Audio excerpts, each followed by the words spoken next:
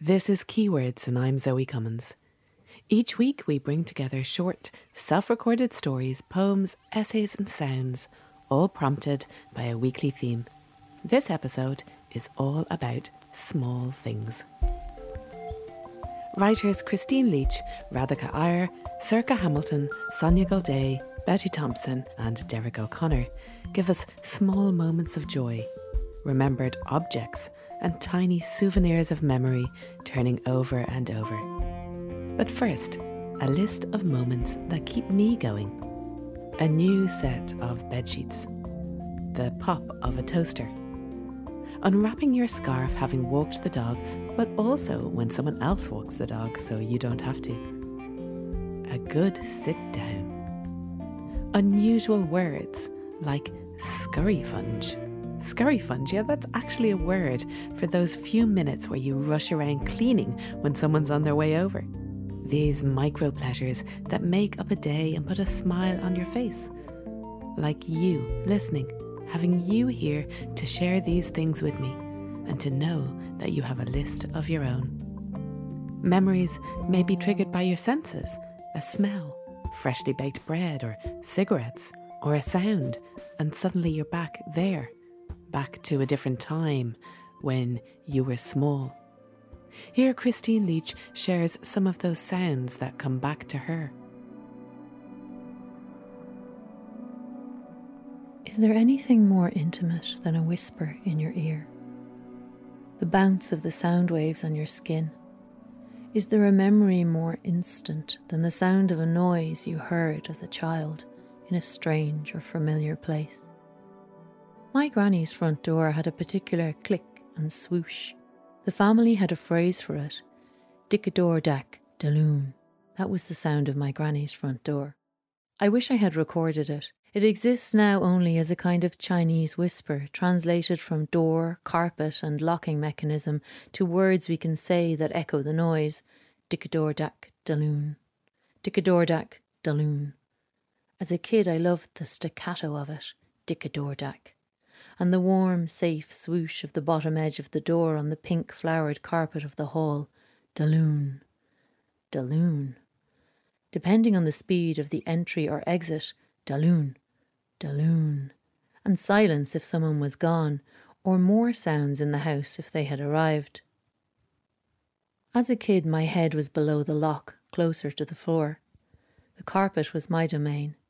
We used to be allowed to eat hula hoops arranged on individual trays while we watched TV. My granny's house was in Dublin, which meant UK channels with cartoons we could not get at home in Kilkenny. It meant TV that was on early in the day and late at night when the Irish channels slept. My granny used signals to tell us that dinner was ready. The kitchen was wired so she could switch the living room light on and off from a panel in there. When dinner was ready, the overhead light in the living room would flash off on, and we would uncross our legs and get up from the floor, turn off the TV and file in to the small kitchen table to eat. My granny did not live in a huge house. She could have softly said that dinner was ready from the kitchen door, and we would have heard her, even over the sound of cartoons. The switches were less than 2 paces from the living room door. What was meant as a visual message was a sound one too. They were made of hard black plastic that clicked when flicked. We could hear them through the wall. I started putting words on sounds when I was very young. Maybe it runs in the family. The sound of the key, the sound of the lock, the sound of the swoosh of door edge on floor, the way in and the way out of the house. As a child, it meant an adult was home or had left. Children did not open or close front doors on their own. My granny's house has been sold now. I still feel the urge to drive towards it whenever I go to Dublin. I want to pop in and say hello to her, open the door and hear it close behind me, dick-a-door dack, daloon. To hear her voice. I would love to hear her voice. Is this why we record sounds? To keep them? To hang on to the memory? To replay history? To preserve it? Those voice messages we do not ever want to delete after someone is gone. I have lost the last one she sent. In my mind I hear her nails on the Formica kitchen tabletop. Ta-ta-ta, ta-ta-ta, ta-ta-ta, ta-ta-ta. Rhythmic, staccato, repeat. Nails, neat, eye level to me as she sits. Is this a sound I can put words on? But I don't have to. I can show you. Listen.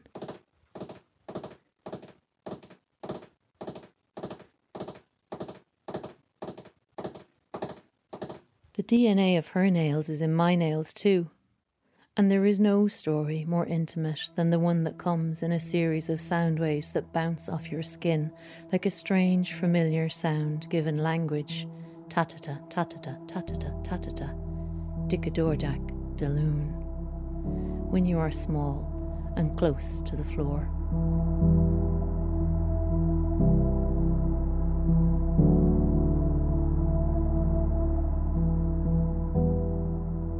When we are small and close to the floor. I love that line. It makes me think of towering over dolls' houses or crouching over battalions of miniature soldiers, where small people at play create tracks to greater knowledge. Is there a sense that if we can control the scaled-down version, maybe we can manage bigger things, acting and reenacting? Even when small, we know injustice at any age. We sense that we've been wronged but can't express it. Yet even if we can't say it, we can show exactly how we feel. In Tobogganing, writer Sonia Gilday makes her feelings known about a Christmas present she's received.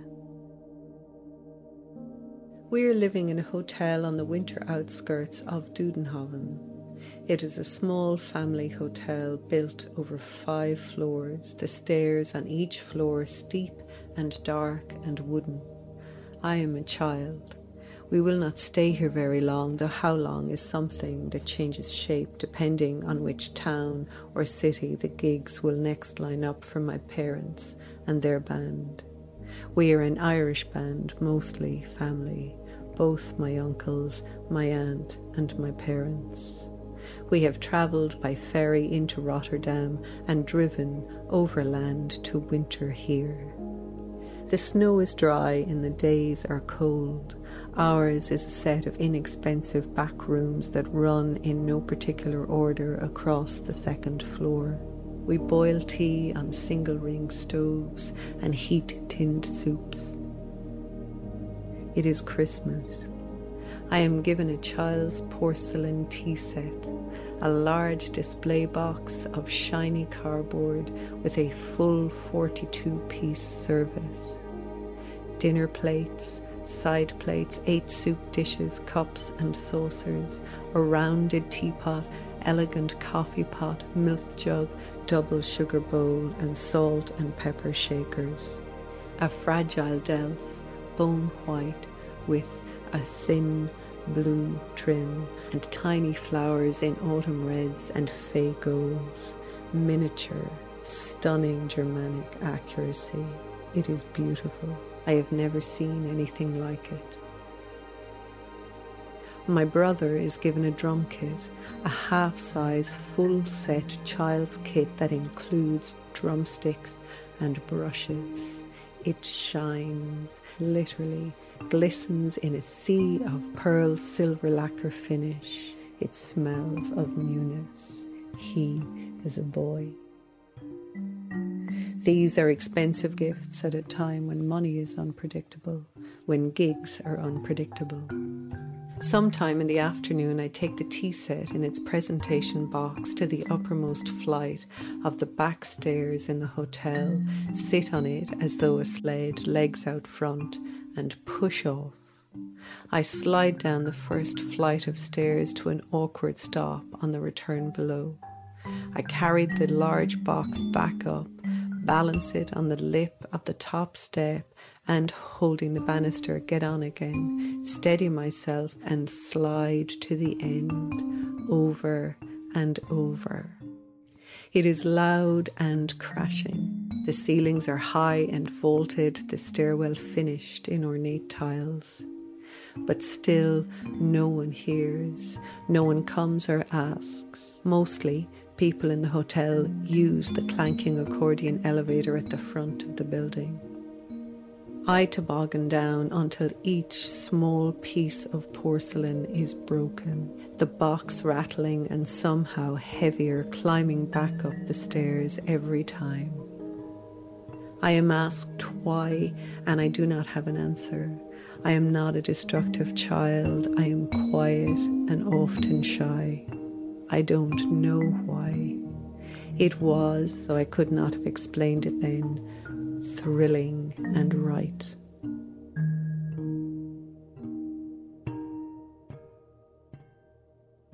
Small acts of resistance do make a difference. Think of a young Swedish girl who strikes from school to create awareness of climate change. Or even the woman in my local supermarket who always unwraps the plastic packaging and leaves it behind for them to deal with. Bit by bit, it all adds up, like compound interest and calories and election votes. Never underestimate the small things or any one person, like you listening, because you know how these things work. Betty Thompson's poem is about a small act of resistance. A church on wheels built on the Loophead Peninsula in Clare in the late 1850s. The local priest outwitted a landowner who refused to allow Catholic Mass to be said on his property. Father Meehan commissioned a mobile church. It was no bigger than a garden shed, and inside was a simple altar. At low tide, the church was rolled onto the shore to the land between the tide lines. This area of the foreshore, this no man's land, wasn't owned by anyone. The rolling church became known as the Little Ark, where Mass was said for 5 years, weddings and funerals and communion held on the wet sand. In a window pane, a coil of glass shimmers. A stripped altar where vessels gleamed on white cloth. A rusted lectern on dust-glazed planks that stretch to the open door. All steady now on dropped shafts, striated and worn like wasted fetlocks. It's a cabin clad in thin boards, painted green or teal. That might have been to honour the sea, to echo the waves on the shore at Kilbaha, where they gathered. The Little Ark is still there in the church at Moneen, a small church inside a church. Maybe we'll each find our way to stand our ground in the sweep of history. In Circa Hamilton's No Time, a woman tosses tiny seeds onto a mucky patch of ground and urges the grass to grow. On Saturday, I go out and open up the box of grass seed and start scattering handfuls around the back garden, which is all mud. It's a nice enough job, I think, as I begin, though the wind blows some of the seeds off course and into little mounds. When Jake comes out, he says it might be a good idea to walk up and down in lines so I would know the bits I'd already covered. I'd been scattering side to side too freely, like chicken feed or breadcrumbs, so I go up and down for a while, scattering on one side only, and then it's time to do the raking. The gentle raking, as advised on the back of the box, though I choose just to drag it across, back and forth, while I think about a cup of tea and maybe something sweet. The handle of the rake is rough and splintery, and it takes forever, this part. There's always a part that takes longer than you expect, and just when you think you're nearly finished. Let it be uneven and imperfect, I think, and come in and make tea and find a biscuit in the tin. I stand looking out at where the grass will grow, I hope. A few birds fly down and I bang on the window and they fly away. Then more come along and I bang again, and then I think, I can't stop them all. And they probably think, why not? Isn't this for us? When I'm finished my tea, I go back out to the slim gravel path that divides our garden of muck. I try to imagine it rich and lush with grass and maybe some plants and flowers too. But first the grass. We have to let the grass grow first. Over the next few days I keep an eye on developments. When coming in to put on the kettle, while talking on the phone or taking a break from my desk, I look out the window, searching for any hints of green. When it rains, I think good, it's good for the seeds. And when the sun comes out, I think good, it's good for the seeds. And when it's a bit cloudy, like it might rain but doesn't, or it's a bit windy but then it dies down, and there's no telling the weather anymore, nothing happens. The seeds are still there, visible at the top of the soil. No major developments to report, I think, as I look out again on the 4th day. And then I remember watching someone else, a man in a park in London years ago, laying rolls of grass on a summer's day while I sat under a tree, digging down an inch or so and smoothing out the ground, then slowly rolling out the grass, patting it all down neatly with a shovel and cutting off any extraneous bits, like he was fitting a carpet, a shiny, luscious one that feels good in bare feet. It'll grow in no time, my son says, coming to stand beside me at the window to look out. He must have heard this phrase from an adult, from me perhaps, when he was excited about something and couldn't wait. Are we in the no time? I ask, and he looks up at me. He's thinking hard. Yes, he says. We're in the no time.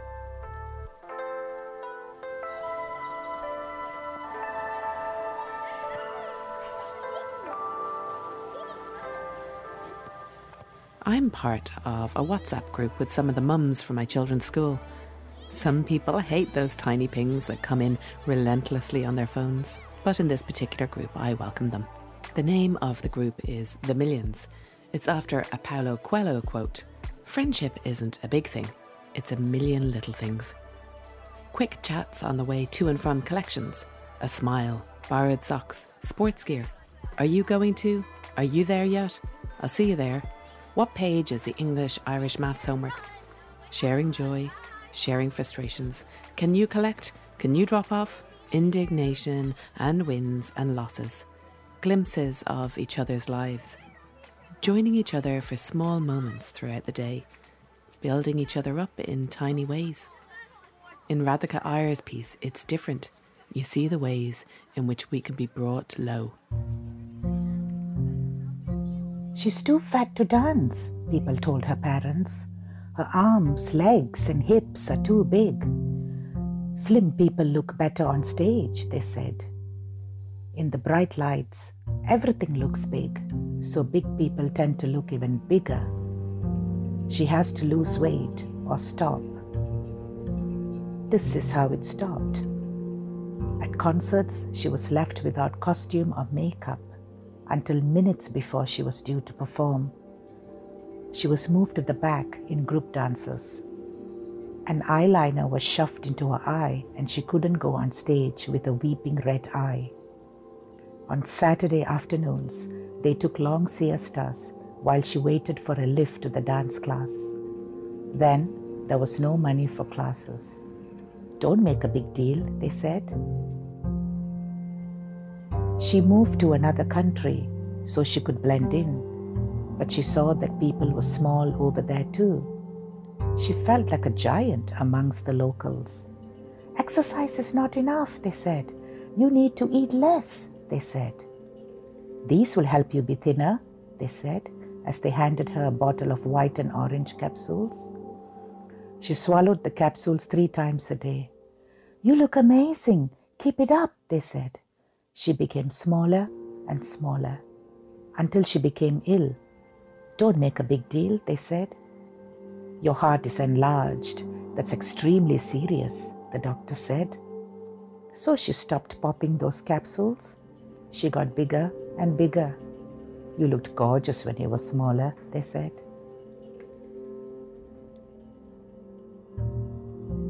Don't make a big deal, he yelled, as he snatched the car keys out of her hands and staggered to the car.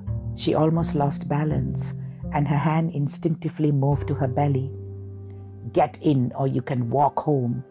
As the car accelerated, she begged him to slow down and reminded him of the small thing growing in her womb. Millions of women around the world are pregnant, so don't make a big deal, he said. Later, when the car spun on the motorway and crashed into the barrier, she hoped that the small thing would not feel a thing. It wouldn't be the first one to crumble inside her, each previous form retreating in the wake of bigger events. Don't make a big deal, she was warned again as they heard the sirens approaching. It's not a big deal, her friend said when she told them. They lose control when they consume too much. Don't make a big deal. She looked at other women with babies. cuddly beings that were welcome additions to their already perfect lives. She did not know what to do with her little one. She cried over big things. She cried over small things. She cried when it cried. She cried when it didn't cry. It's normal, her friend said. You're just tired. Don't let the petty stuff get to you. Don't make a big deal. She still let it all get to her, but she stopped telling anyone. She squeezed them shut in a nook inside her swollen heart and tried to get through each day. She went out for walks sometimes, negotiating the pushchair on roads, pavements, and grassy paths. She went to supermarkets where she hid things in the basket under the pushchair. Trivial items like birthday cards, tiny bars of chocolate, little earrings and lipsticks. Not a big deal. That's huge, her friends exclaimed when they found out why she had quit her job. You need to file a complaint. You can't just walk away and make it easy for him. She didn't tell them she had made a complaint. To a panel of 3 men. She had detected the flicker of disbelief in the men's eyes when she recounted dates and descriptions of him grabbing her, rubbing up against her, making lewd comments, showing her pictures on his computer. Do you have proof? Did he call you? Did he send you messages? Did anyone see him doing these things? They asked. No, she replied. Have you told anyone else? They asked. No, she replied. Perhaps you encouraged him in small ways? They asked. No, she replied. We will speak to him without making a big deal. This is unacceptable. I want him gone, she said. He is big. He is important, they said. She was tiny. She was insignificant. Don't make a big deal, she told herself.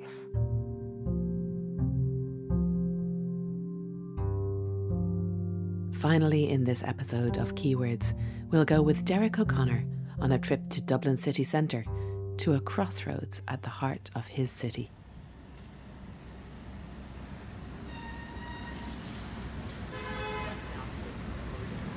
Everybody needs a happy place.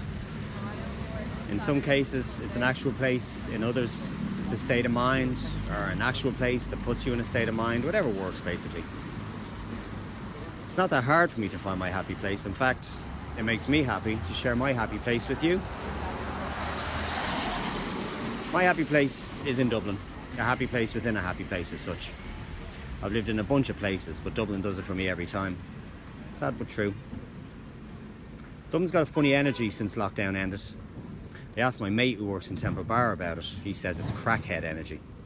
Things tend to feel like they're gonna kick off any minute. Serious Gotham City vibes, he says. Minus the Batman. To find my happy place, you simply walk to the junction of George's Street and Dame Street in Dublin city centre. On one corner, you'll find the convenience store they call Gay Spar, named for its proximity to a gay bar named the George. On the other, you'll find a burger bar called Rick's, now shut, and behind Rick's, you'll see the Why Go Bald sign. I'm already bald, but that's cool. It's a busy junction, from morning till night, a steady stream of locals, tourists, students from the language school up the road, crackheads, assorted headbangers, and the beautifully eclectic array of randomers who constitute the city's denizens these days. Next, I approach the traffic lights. Any set of traffic lights at the junction of George's Street and Dame Street will do. For your convenience, there's one on each corner. I step up, I press the lights, and then I wait. This bit's important. I resist all temptation to break the lights and make a run for it. Wait. Wait. Eventually, the lights turn green, but it gets even better.